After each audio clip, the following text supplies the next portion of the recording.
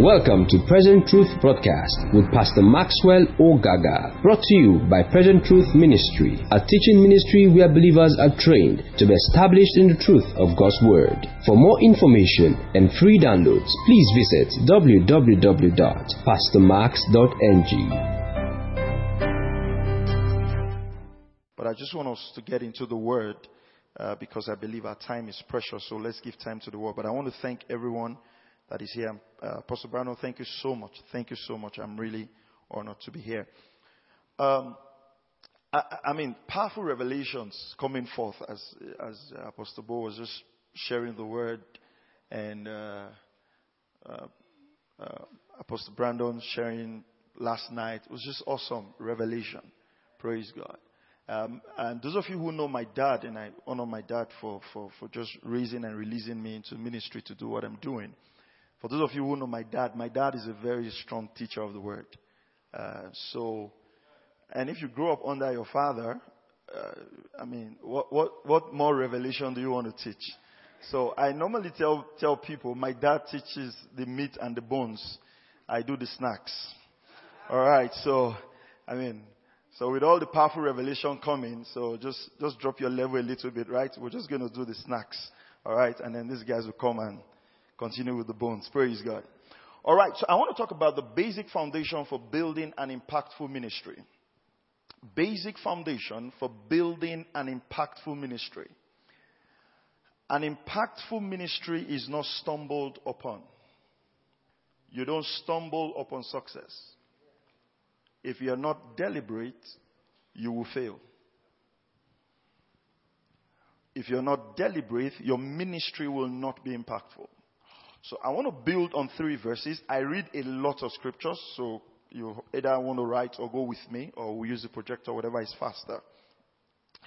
In Hebrews chapter 2 verse 1, the scripture talks about us giving the most earnest heed to the things we have heard, lest we drift. It says we pay attention. We give the most earnest heed to the things, or we pay greater attention to the things that we have heard, lest we drift away. And drifting does not happen instantaneously. It happens gradually. And if you're not careful in ministry, you will drift from the things that make you impactful. In Philippians chapter 3 verse 1, Paul says to write the same things to you. It's not tedious, but for you it is safe. That means in Christianity, repetition is safety. So some things have to be repeated again. Even though it's a school of ministry, I'm going to repeat some things you know. For me, it's not tedious. For you, it is safe. Because sometimes we're caught up in trying to be deep and we're drowning. All right? Or we're trying to learn something new and we're like the Athenians that is always seeking for a new revelation. But ultimately, we're building to an unknown God. So we don't even know what we're building anymore. Because we're just seeking something new.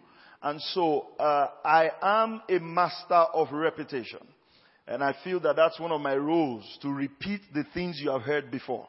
And I was glad Apostle said it last night, that one of the things that God's word comes to do is affirmation. To affirm the things you already know. So that's what I'm going to do. I'm going to just affirm some of the things you know. So let's build on Psalm 78, verse 70 to 72. Psalm 78, verse 70 to 72. I'll use the NIV version. I'm going to use a lot of translations. Verse 70 says, He chose David, His servant. Underline the word chose. He chose David, His servant. Psalm 78, verse 70 to 72. And took him from the sheep pens. From tending the sheep, He brought him to be the shepherd. Underline the word brought him to be the shepherd. Of his people Jacob, of Israel, his inheritance. Underline the word his inheritance. Verse 72. And David shepherded them with the integrity of his heart. Underline the word integrity of his heart. And with the skillful hands he led them. 5 things we find in that verse. Number 1, He chose David. Number 2, He took him from the sheep pen and brought him to be shepherd. He took him from building something temporal to building something eternal. It doesn't matter the job you're doing. It doesn't matter the bank you're working. The only eternal thing on this earth is if it has to do with ministry.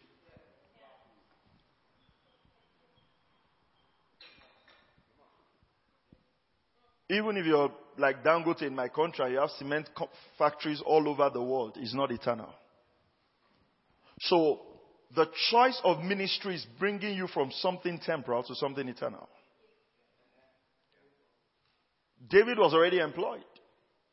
Peter was a fisherman. But God needed to push them into something eternal. So I want you to see that he picked him from doing something temporal and brought him into doing something eternal. Because now we have a theology going on right there that we all have to live doing something eternal and go back to doing something temporal so we can tell people that we're not depending on their tithes and their offerings. Meanwhile, God took people from doing something temporal and took them to something eternal. To be the shepherd of his people, Jacob of Israel, he inheritance. And David shepherded them with integrity of heart and skillful hands he led them. Number one, David was chosen by God. We cannot assume we are called. We must be called. That's the basic foundation. Even if your pastor brought you here, it does not mean you are called. It just means that you came for an event. Zeal is not equals to calling. So the first question we must answer is, did God choose you? That's first. We must just be clear on that first. Not chosen by your church. Not chosen by your apostolic network. Not chosen by your spiritual father. Ephesians chapter 4 verse 11. And he gave gifts. He gave some to be gifts. He gave. Not the church gave, not they gave. He gave.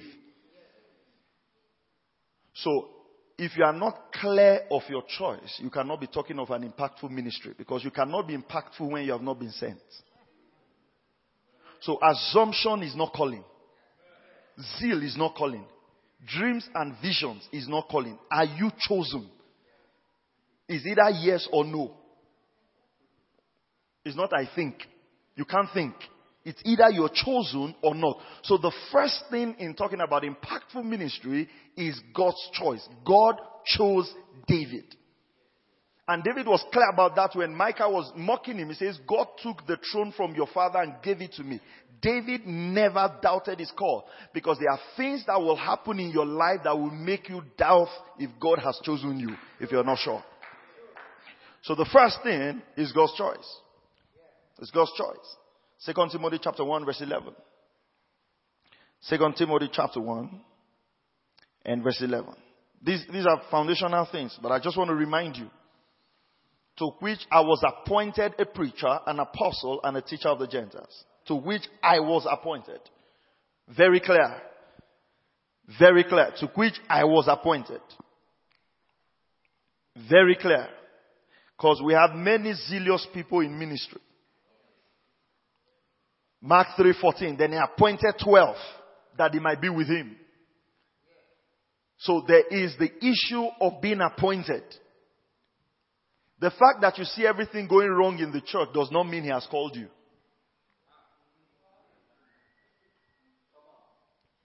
So we need to be clear first. Are you called or you are just zealous? Paul, as Saul, was zealous for the Jewish God until God called him to become Paul. And he made impact. He killed.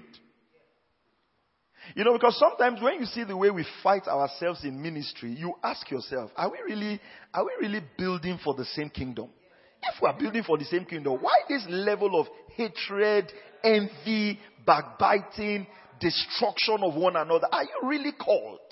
Because if you're called, for the sake of the sheep, you will swallow your pride and say, I can allow some things go for the sake of the sheep. You know, we don't mind whole church getting destroyed just to protect our reputation. So you ask yourself, are we really called? You hear some things pastors do and you're like, did God actually call you? Because, this is iniquity. Praise God. So we have to settle that. Acts chapter 1 verse 26. Acts 1:26. Praise God. Are you still here? Acts 1:26. And they cast their lot, and the lot fell on Matthias, and he was numbered with 11 apostles. They followed all the procedure. Somebody who had traveled with us, somebody who was with us, they casted lots, they prayed. After following all their requirements, they chose Matthias. That was the only time he appeared in scripture. Because Matthias was the apostles' choice to replace Judas. But Paul was God's choice. Like we're taught on Friday, yesterday. He was the wild card. So if you were chosen by lot, your name will be on the church register. But you might not do an impactful ministry. So we need to be sure how you were chosen. He met all the qualifications, but God didn't choose him. Galatians 1:1. Galatians 1:1. Paul, an apostle, not from men. Number one, neither true men. So you can be an apostle from men or true men. Because in the day of apostolic reformation, what now happened was they brought apostles to their churches to preach. And after 2-3 conference, then everybody became an apostle. Because we are now all apostles. There's no evangelist anymore. So because they became apostles, true men. And then we went into every church prophesying pastors to become apostles, prophesying evangelists to become apostles. And now we have a conglomeration of apostles and apostolic network that have ended up more dividing the body of Christ more than uniting the body of Christ. We would have been better off without where we are now.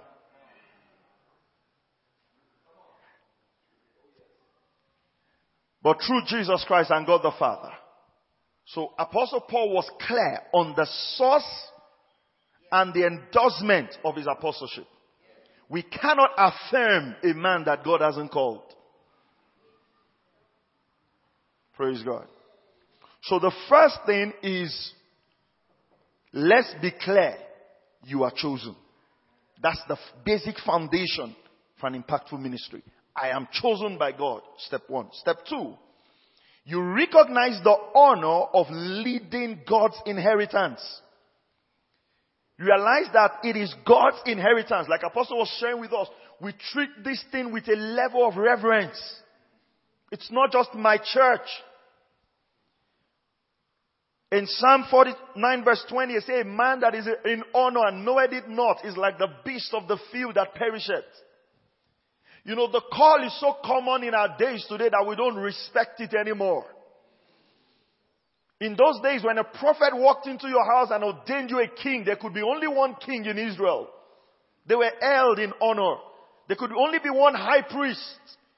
You see, but with the message of the priesthood of the believer, what now happened is that we began to disdain the very offices that represents the gift of Christ. And listen, if people despise you, you must not despise yourself.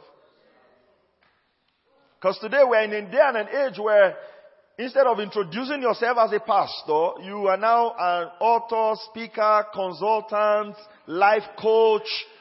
Why don't you just call yourself who God called you? You are ashamed. You are ashamed because you don't want people to think that you are depending on tithes and offering. And so what? And so what? It is God's requirement. They that work in the temple should eat from the temple. What are you ashamed of? I don't want people to think I'm lazy. Are you lazy? If you're not, then what's your problem? I'm a life development officer. You're a joker. You're either a pastor, an apostle, a prophet, an evangelist, or a teacher. If I can't find you in Ephesians chapter 4 verse 11, I won't have anything to do with you. I don't want a life development officer. I want a minister of the new covenant. I want somebody who teaches the truth of eternal life. And we must not be ashamed of the gospel of God, for it is the power of God unto salvation. Glory to God. So I go everywhere and people introduce themselves and say, who are you? I say, I'm pastor. So drop the title. I said, no, put the title there. God called me a pastor. And I'll call myself one. So you can do a lot without the title. Add it. Add it there. Add it. Is the title doing anything to you? No. Then put it there. me there. I'm not being humble. That's what God calls me. Paul goes to say, I'm an apostle by the will of God. He writes it down. Because he knew where he was coming from. He said, I'm appointed to preach. There's a level of audacity that is needed for impact. There's a level of faith, of courage, to be able to say, this is who I am. That is needed to impact the world.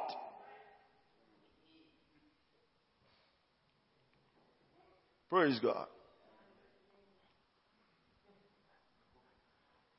Hallelujah. 1 Peter chapter 5. 1 Peter chapter 5. 1 Peter chapter 5 and verse 2 to 3. Something here to bless your life. Thank you, Lord Jesus. Are you still there? Shepherd the flock of God, which is among you, exercising the oversight, not under compulsion, but voluntarily. Shepherd the flock of God. We must consider this an honor that God will send his son to die for the world and trust us to lead his children. We must not take it lightly. That's why I never have any friend in ministry who is not serious with his ministry. Some people are not serious with their call. They go about ministry as if they have an option. You know, one day I told my wife, I said, if we fail, what are you going to tell your son? If we fail, what do we tell our children? That while other people were succeeding in ministry, what made us to fail? Our location? We didn't have money? The color of our skin? What? 30 years down the line, what reason would you give for your failure? You have the Holy Spirit. You have Bible. You have CDs. You have tapes. You have conferences. And you still failed.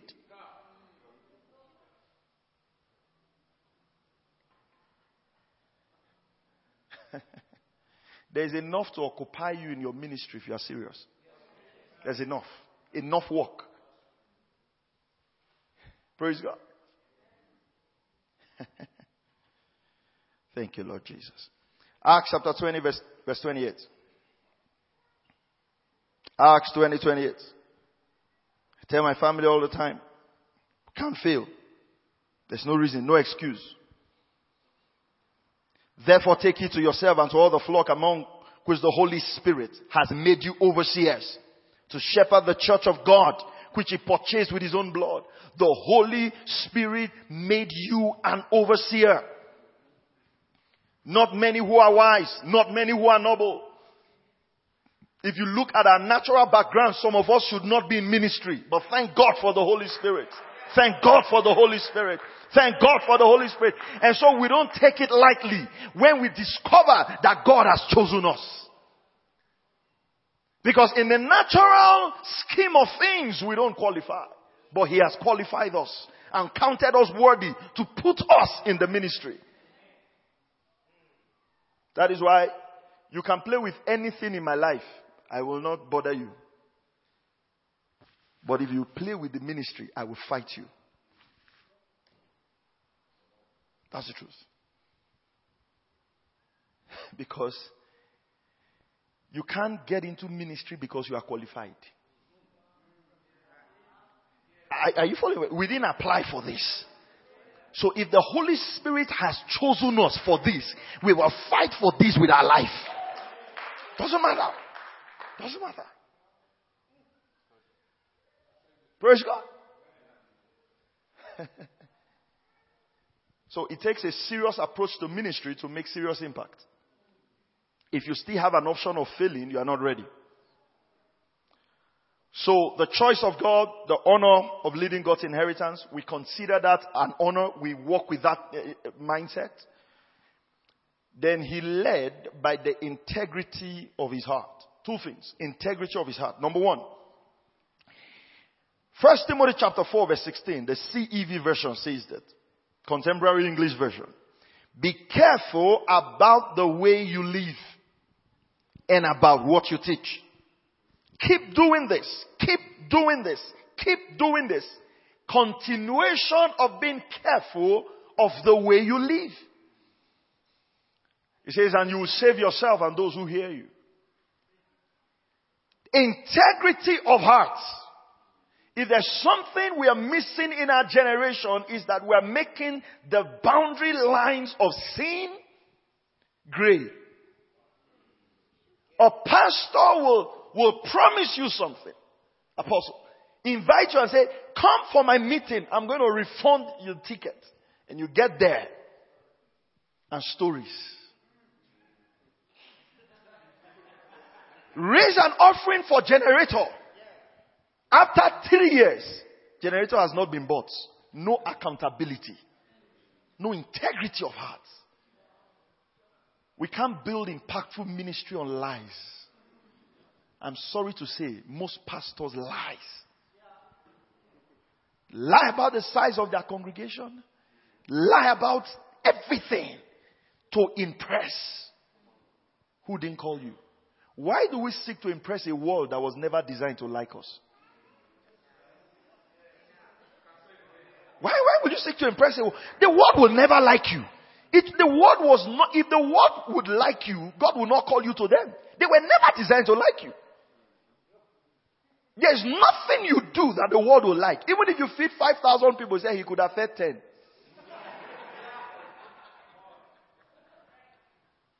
Praise God. So we keep watch on our life. So the key thing is to watch your motive and your message. You watch your motive and your message. Why do you even desire an impactful ministry? Is it so you can become famous? If you want to become famous, go and become a comedian. Now, let me be clear with this. In the process, some of us will become famous. That's the truth. Because there's also the anger of smallness that fights fame. You must deal with it. It's bitterness and envy. Every mega church is not wrong. There are 7 billion people in the world. God wants to reach every one of them. Can't do it with just your church that is 50 people. And stop saying that you're a remnant. Don't build a theology around your smallness and your stagnation. You're not the remnant. There are 7,000 other people who have not bowed their knees to bow. You don't know them.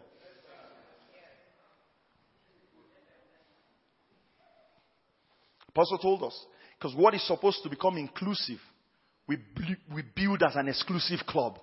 And so we build our small church and we feel like all the other bigger churches, 20,000 people, they are not teaching the truth. If somebody is pastoring 20,000 people and is not teaching the truth, you think God will give you 20,000 people? No, God will never give you, because God wants you to teach the truth. So he leaves you with your 50. So your confession and your growth is not consistent. Confession and your growth is not consistent. So that bitterness against mega churches, drop it. It's envy and jealousy and strife.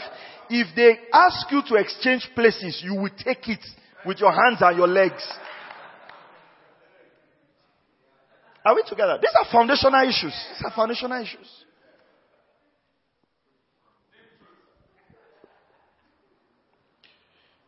First Peter chapter 5 verse 2 to 4, New Living Translation. Care for the flock that God has entrusted to you. That's what Apostle was trying to say. We must not build this thing concerning ourselves. People were entrusted to us. It's a trust. God trusted us to give us. 1 Peter 5, 2 to 4. I'm using the New Living Translation. Watch over it willingly. So the first motive we must have for ministry is that after God has called us, we now start doing it willingly. So an impactful ministry starts from a willing heart. I'm excited about this. God has called me for this. Let's go for it. Number 2, not grudgingly. Amazingly, because people are going to be in the church that will make you do the work grudgingly. As far as you work with people, there will be opportunities to do it grudgingly. But God says not grudgingly. How many of you know that these things we're reading is only God that can test these things? I can't test if you're doing your work grudgingly. I might not know. Because it's easy to pretend. So these are the markers. Look at this. Not for what you will get out of it. Even though God will take care of us, our goal in ministry is not to become the richest man in our society. That's not our goal. If you have that goal, you become covetous. Listen, I'll tell you something. God will take care of you. God will honor you. God will prosper you. But that must never become your aim. Ministry is not a means of getting money. Will God supply your needs? He will. But you must know how to abase and how to abound. Because it's easy to be thankful when you abound, and to grudge when you abase. Are we still together? These are just simple stuff, right? Not deep revelation, just simple. But because you are eager to serve God, so there should be an eagerness about your ministry. That, when I have ministry friends, I want to see an eagerness to do stuff. An eagerness to take territories. An eagerness, attempt great things for God. Do stuff.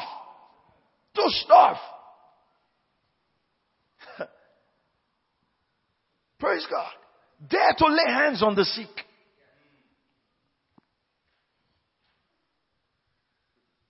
Stop sharing fake miracle videos all over the internet. Go do the right miracles. You're not a broadcaster. You're a preacher.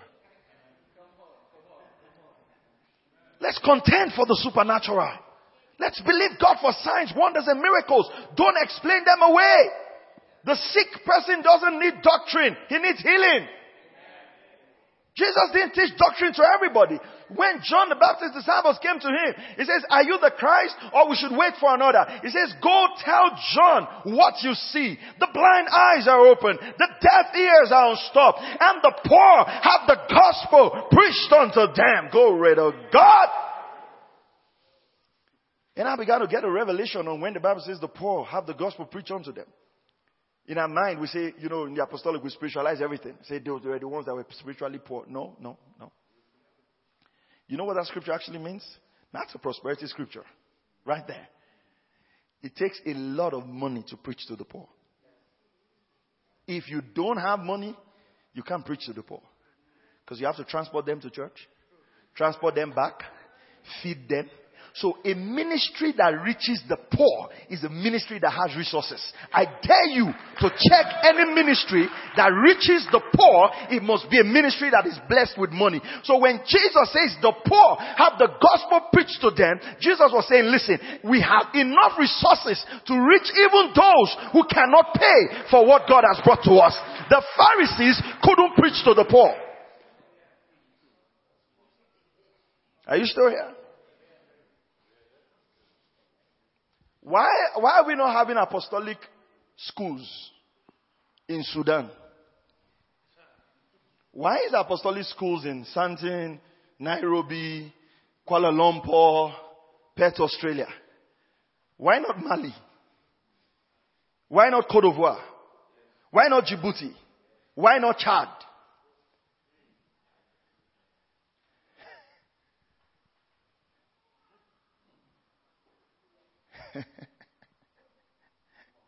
They can't survive there. There's no first fruits there.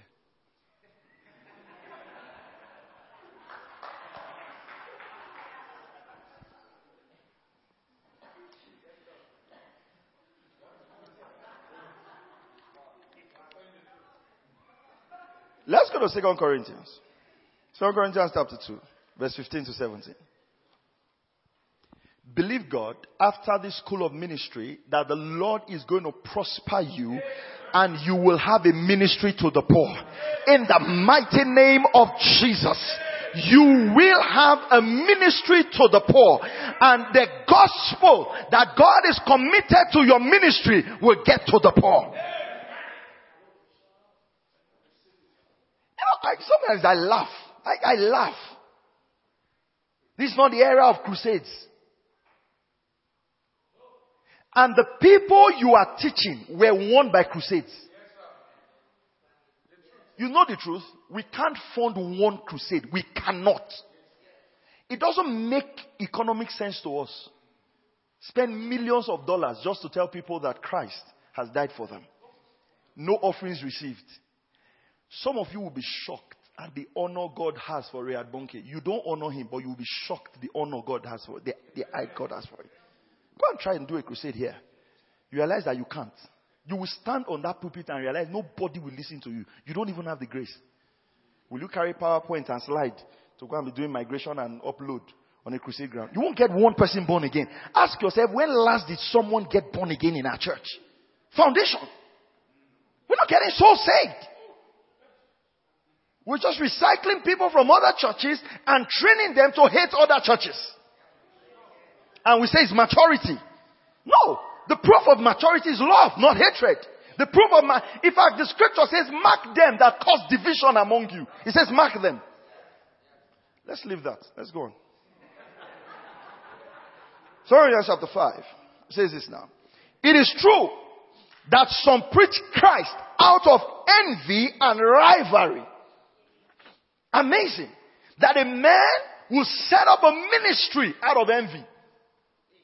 He will go preach out of rivalry. And so, everybody must have his own apostolic network. You see a school of ministry here. Instead of us putting our hands together to build one school of ministry, everybody now has a school. You see, I'm going to talk about that tomorrow. Never do what God has not asked you to do. It will take resources from what God has asked you to do. Some of us are struggling in ministry because we have added to the assignment. God releases resources based on your assignment. Every other thing you add, you will fund. Do you understand that? Do you understand that, sir? It's like God says, listen, I want you to run this. And you say, oh God, I'm interested in this. I'm interested in this. God will pay his bill. You will sort the rest out. So most of us are stretching the resources of our ministry. We are just stretching the resources. Oh God, provide. God says you have everything you need if you will stay on your lane. We don't do good things in ministry. We do God things. Praise God. Are we still here? Okay. It says, it is true that some preach Christ out of envy and rivalry, but others out of goodwill.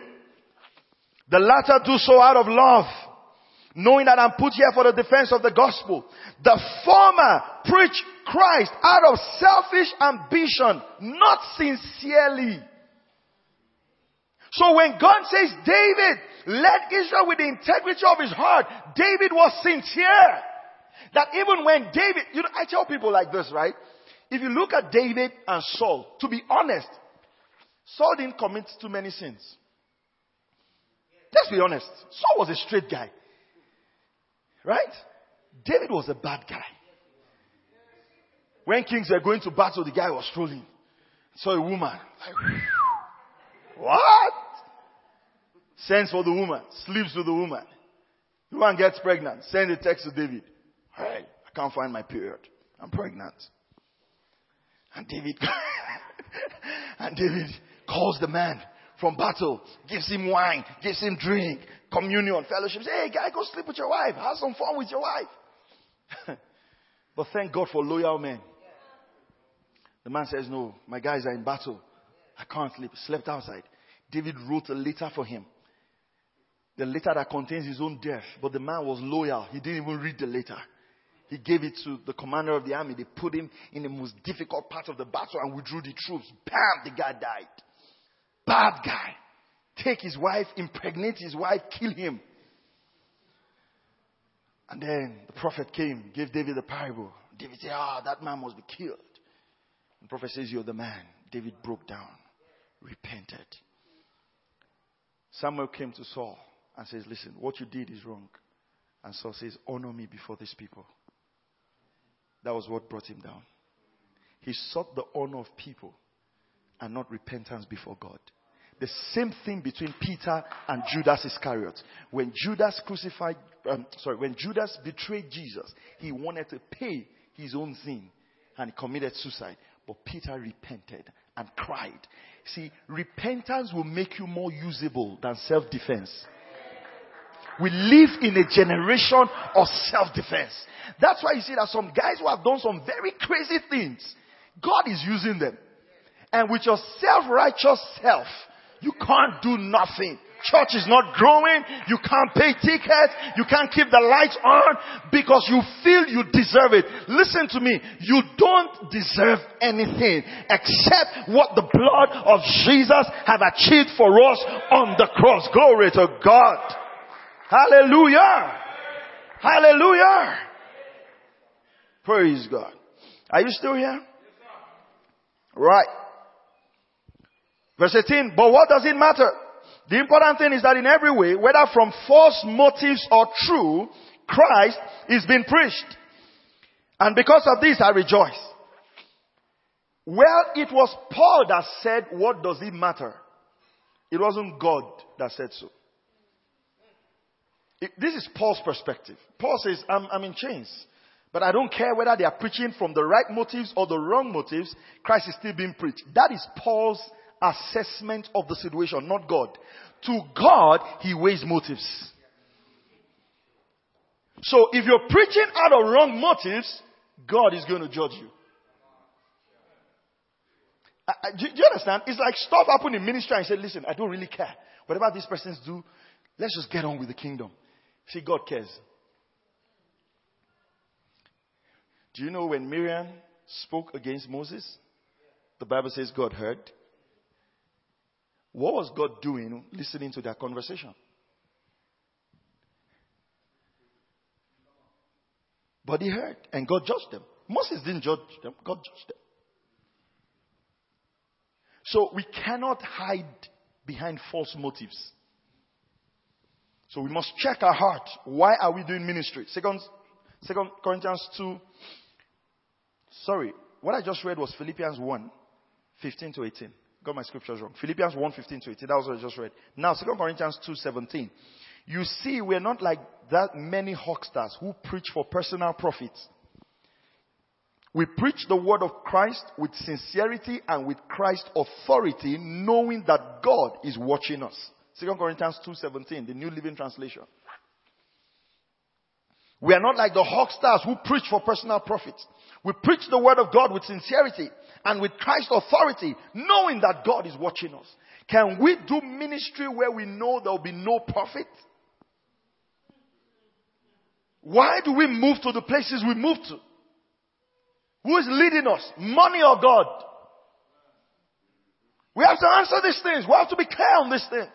Sometimes we have to deliberately denounce money to test the sincerity of our hearts. We deliberately say, no, it's okay. Keep it that way. Are we still together? Let's go on. Showing up. Be brief with my session. The next one is skillful hands. So we've talked about integrity of heart, skillful hands. Your effectiveness is limited by your skillfulness. As anointed as you are, I'm just going to run through this because we're pastors who understand the story. As anointed as you are, if you don't build systems in your ministry, you will never be impactful. Your anointing will remain concealed. And you know the story. Exodus chapter 18. When Jethro met Moses. And the funny thing, I was reading this story yesterday night and I told myself that, listen, but you realize that God did not tell Moses this? God didn't tell him this. God didn't tell him what he was doing was wrong. There are things God will never tell you. You have to go and buy books. So the first place to start from is buy all the books of the speakers here. Go and buy them first. That's your first step of obedience. You don't need that verse. Just go there, look for the one that concerns you and just buy it. And from there you build on. God didn't tell him. There are 10 things God will not tell you. Why? I've already written them down. Why will God tell you?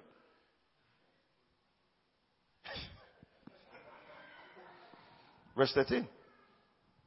And so it was on the next day that Moses sat to judge the people, and the people stood before Moses from morning until evening.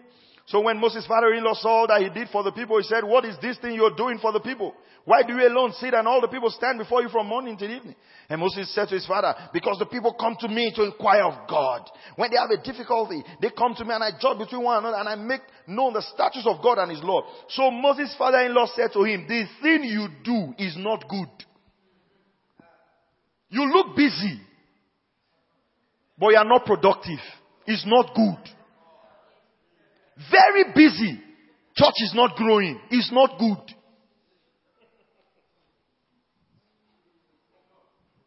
Both you and these people who are with you will surely wear yourself out. For this thing is too much for you. You are not able to perform it by yourself. Listen now to my voice. I will give you counsel and God will be with you. He didn't say God will be with you and I will give you counsel. He said I will give you counsel and God will be with you. God being with you is in my counsel. If you listen to my voice, then God will be with you. So there is godly counsel for ministry productivity. Some ministries are stuck because they don't listen to anybody. That one, it's word of faith. That one, it's orthodox. Oh, this one is Presbyterian. You know, one day I told my friend, I said, with this space we are going, it will take us 1,000 years to be effective in ministry at this speed.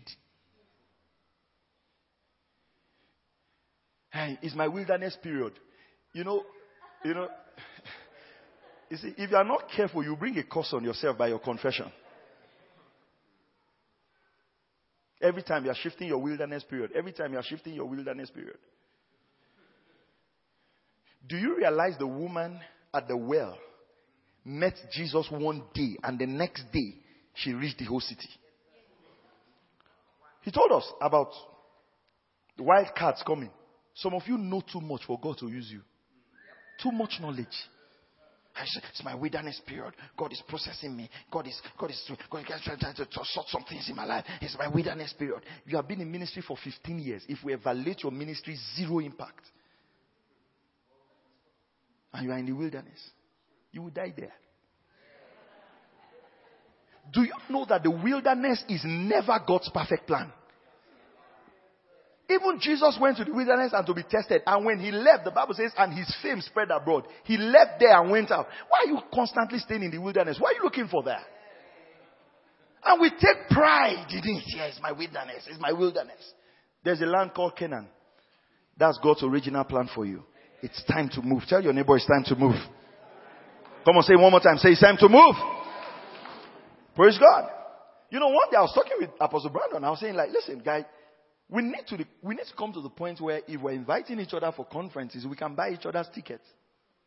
We can't be doing ministry where I'm struggling to come to you, you are struggling to come to me. If we are struggling like that for years, it means both of us are not growing. Am I right? Listen, it should come to a point where I say, hey, come to my church. This is your ticket. Because if we started ministry struggling with each other and after 15 years we are still struggling, we need to reevaluate this friendship. Because if we struggle like this for 30 years, something is wrong. Are you following what I'm saying? Are you following what I'm saying? It shows either you are not growing and I'm not growing. We can't be doing ministry on credit. And every time I see your invite, I start feeling like, oh God. Do you understand what I'm saying? Now, we're not doing it for money, but at the same time, we will have to buy the tickets. Let's go. He said, and I'll teach you. And then he gave him that system and that structure. But this is what I want. This is where I want you to go to. I like this.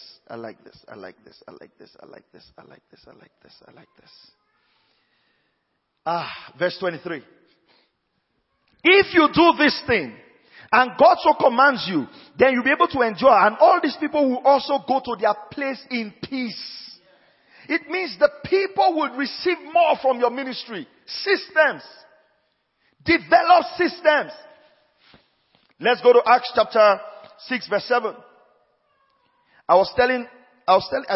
don't know who I was discussing, one of our guests. And I was telling them that, you know what I like about ministries in developed world, the US and all those places. There are people in the US who are not doing half of what we're doing, but they're good with systems. and you think they are reaching the whole world. And by the time you go, you realize, is this everything? Now, we have a problem against that. But this is our challenge. We do a lot and no systems. So, you know the idea of this morning section? Integrity of heart and skillfulness of hand. If you're skillful in your hand and you don't have integrity, imbalance. If you have integrity and you're not skillful, you're imbalanced. You cannot be impactful without those two. Most of us have integrity, zero skill. No structure in the ministry. There's no opening time, there's no closing time. The Holy Spirit is always moving.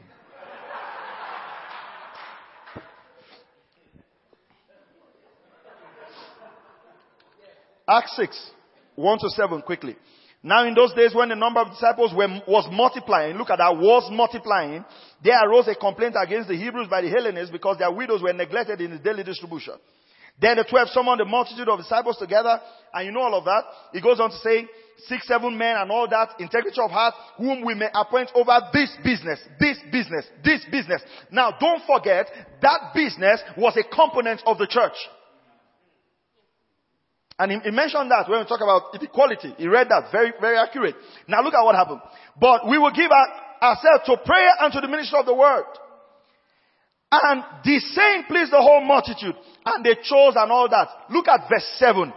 Then the word of God spread. The number of the disciples multiplied greatly in Jerusalem, and a great many of the priests were obedient to the faith. They made one system adjustment, and the ministry took off. Verse 7. 3 things happened. The word of God increased. Why? The apostles were now paying more attention to word and prayer. Strife was eliminated by that system. So people could now invite, you know the reason why some of our churches are not growing? Our members like us, but they can't invite their friends into those environments of strife. They know there's so much strife in the church, they can bear with it, but they are ashamed to actually invite their friends. So you need to create systems to eliminate strife so they can be open to invite their friends and so that the church can grow.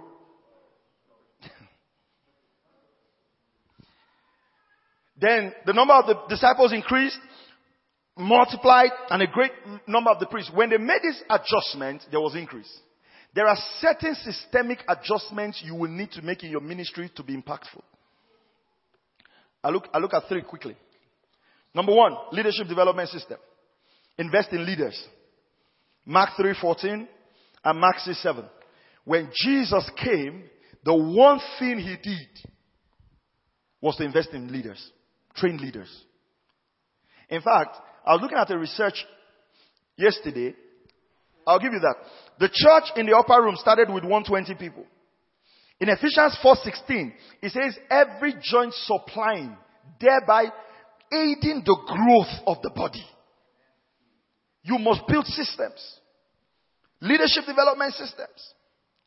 Effective leaders understand the power of multiplying the growth of the organization by turning their key followers into leaders. When a leader can only affect the growth of an organization by the people they can touch directly, your effect is limited to those number of people. On the other hand, for every leader you develop, you can affect additional people in the organization far beyond your reach. As a result, for every follower you develop into a leader, you can multiply the number of people you touch as well as multiplying the effect on the growth of the organization. When you think of Jesus' ministry, do you picture him speaking to the crowds like Sermon on the Mount, feeding of 5,000, or spending time to train the 12? A researcher says in the gospel, Jesus emphasized the training of the 12. In fact, he calculated the time from Matthew 4:19 when Jesus said, I'll send you out to fish people until his death. Jesus spent 73% of his time with the 12. 73% of Jesus' time was spent with the 12. The ratio of time Jesus spent with the few versus the time he spent with many was 3-1. If you want to scale your work, spend more time with leaders. Now I'm going to touch on something that I know can be a bit controversial, and not controversial, it's just our pet doctrine. We were big on community in the apostolic. We're big on fellowship. We're big on communal life, right? The truth is that there is a limit to which you can grow a church with that sense. This is it. Listen very carefully. When you grow that, and the people don't know how to now break from that into having community as individuals, let's say like cell groups or zones, this is what's going to happen. When a visitor comes into your church, he senses that communal fellowship, that community, and wants to be part of it, but your people are too used to being with themselves, and somehow he feels like an outsider. I don't know if you get what I'm trying to say. So we walk into Telos, for instance, and we see a sense of community, but we want to be part of it, but these guys are just too knitted to themselves that it's almost like you want to be part, but you feel like an outsider. So you discover that for every 10 person that walks into our church, only one person stays, because we have not built ourselves to the point where we can be open to people, even though we want to reach out to them. There's a level of scaling you will never get if you build that way. Your church will always go between that place where we can all meet. See, to be honest, if we want to do this work at a large scale, it will not happen like that.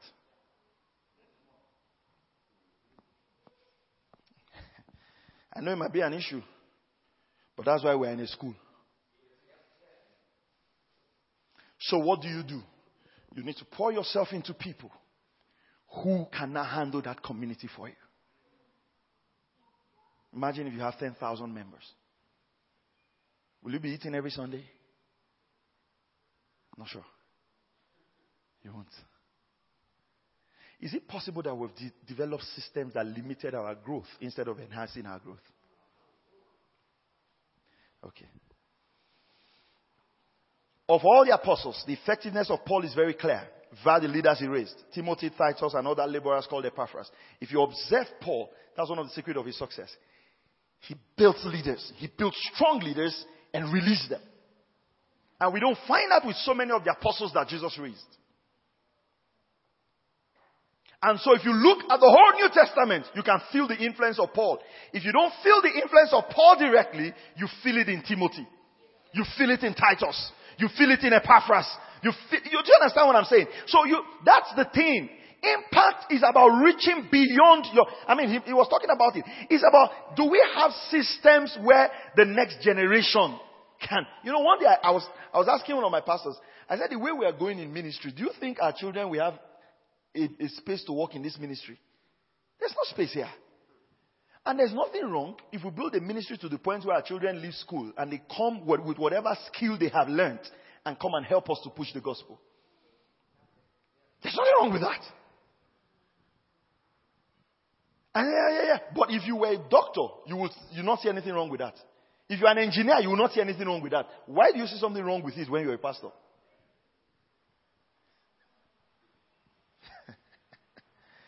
Number 2, financial system. One of the things we'll say here, Acts 1:8, when Jesus casted a vision for taking the gospel to the ends of the earth, he told his followers, you will be my witnesses. To mean that he was going to achieve this through them. Do you realize that when Jesus came 3.5 years, he spent 73% of his time with 12 disciples and more of that time with 3. Peter, James, and John. He spent more time. There were things he told Peter, James, and John that he didn't tell the 11. And at the end of the day, Peter, James, and John became the pillars of the church. That's how to build. That's how to build. You must build with a core that becomes the pillar of the church. Some of us right now have apostolic assignment to the nations, but we cannot leave our churches. Because immediately we leave, the offering will drop. Immediately we leave, people will not come to church. Realize you have not built anything. So at the end of the day, when you die, you realize that there is no ministry.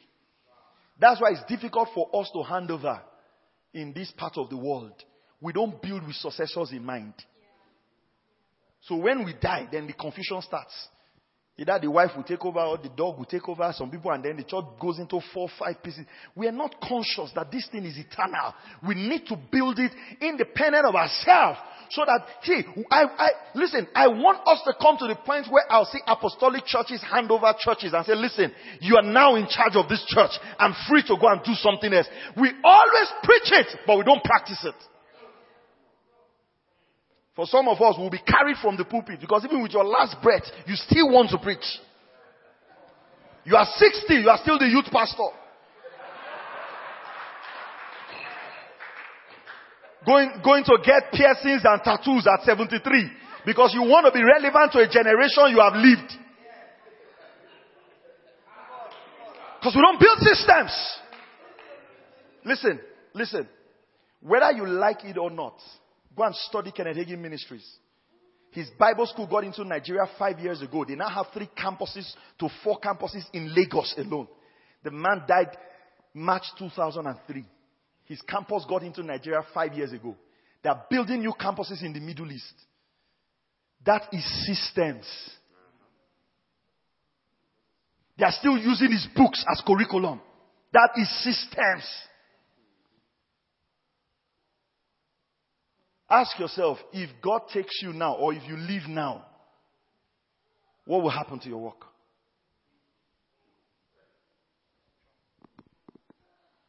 Financial system. John 12:6 and John 13:19. You realize that the only officer that Jesus appointed was a financial treasurer. The only position he gave in his ministry was that of a financial treasurer. And for some of our churches, that's the only position we don't have.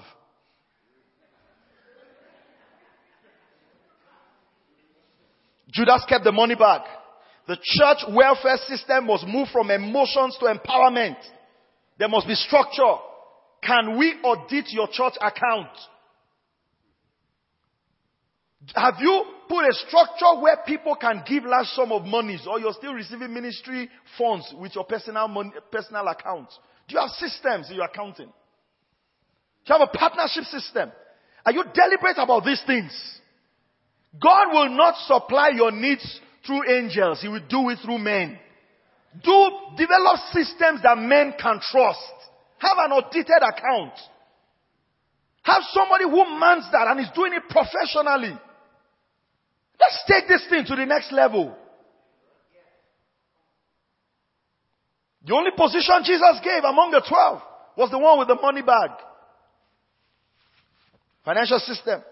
Lastly, I want to wrap up here. Media system. Our world is rapidly changing. It needs the church rooted in scripture, orthodoxy and tradition, but fluent in language and culture of the world. The estimated active monthly users of Facebook as of June 2019 is 2.41 billion people. Active users. 2.41 billion people. You would disregard social media to your own peril. Media system. I see some pastors doing live broadcast and it's very irritating. The phone is falling. The phone is upside down. You are not serious. You are not serious. You are not serious. Background is dirty. People running around the left, right, and center doing. You are a joker. Are you communicating eternal truths with such disorderliness? And you say you are being humble. You're not being humble. You're being stupid.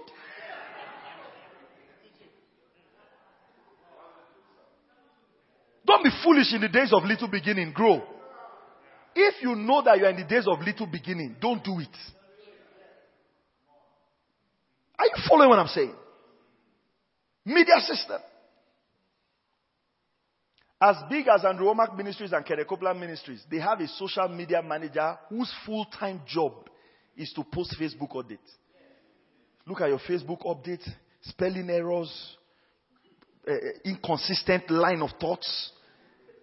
And you say the ministry is not growing. It can't grow. Who will follow a foolish leader?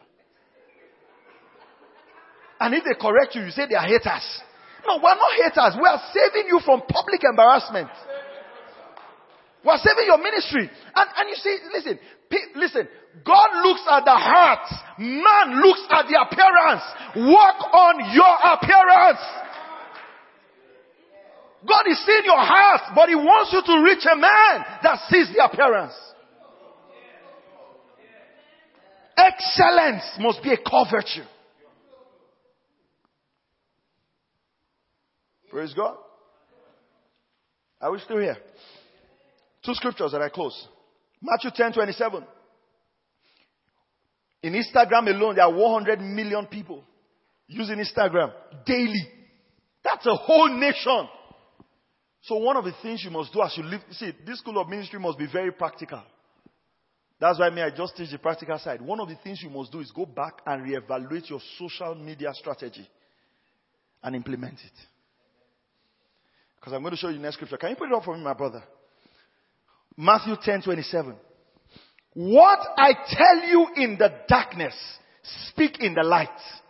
And what you hear whispered in the ear, proclaim on the rooftops. You have God's mandate for media. He says, whatever I tell you secretly, you have the responsibility of taking it to the rooftop and shouting it from there. You have to look for your rooftop. I preach to about 180 people every Sunday morning, and it's broadcasted around Africa daily. And we reach close to probably like 1 million people every single morning. That's a rooftop. If you like, don't have faith for television. Because, and you know the reason why, you've insulted all television preachers. You are even ashamed to now go on television. That's the problem. You know, we insult everybody who is not like us. How are they doing to television? Television preachers are thieves. And now you want to go on television, you will be a thief too. That's the problem. You see, don't use your mouth to criticize what you don't know. Because tomorrow when that becomes your future, you will suffer from guilt. Most of you now will be ashamed to go on TV.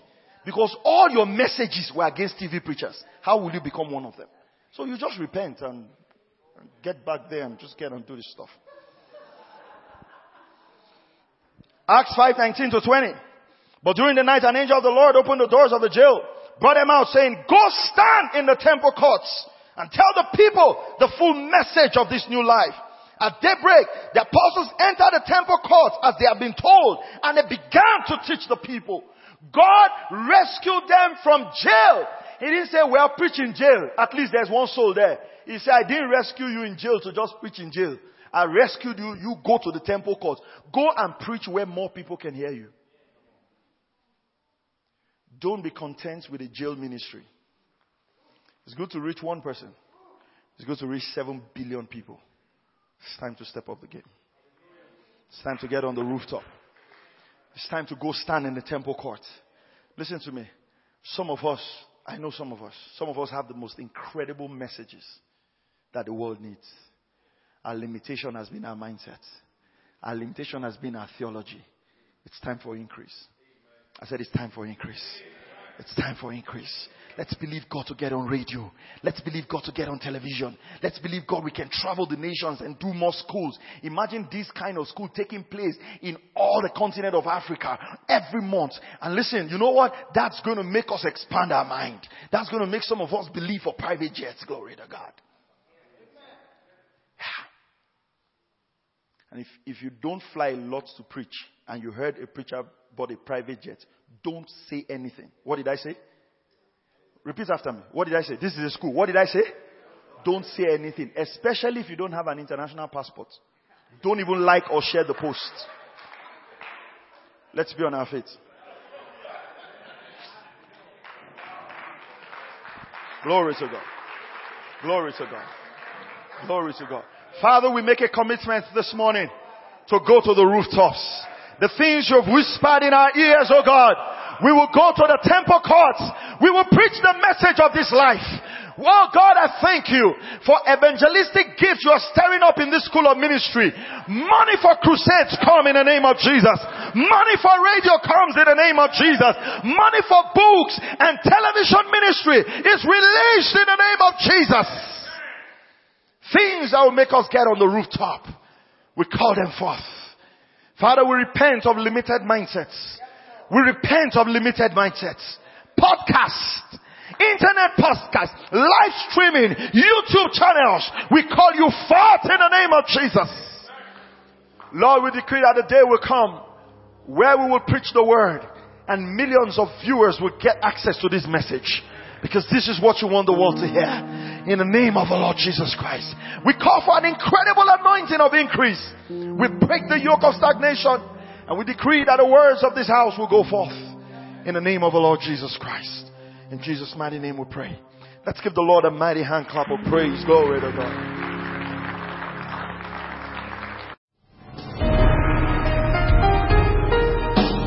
Thank you for listening to Present Truth Broadcast with Pastor Maxwell Ogaga. For more information and free downloads, please visit www.pastormax.ng. We would also like to hear from you. Send us an email, info@pastormax.ng, or call 0805 888 7575. God bless you.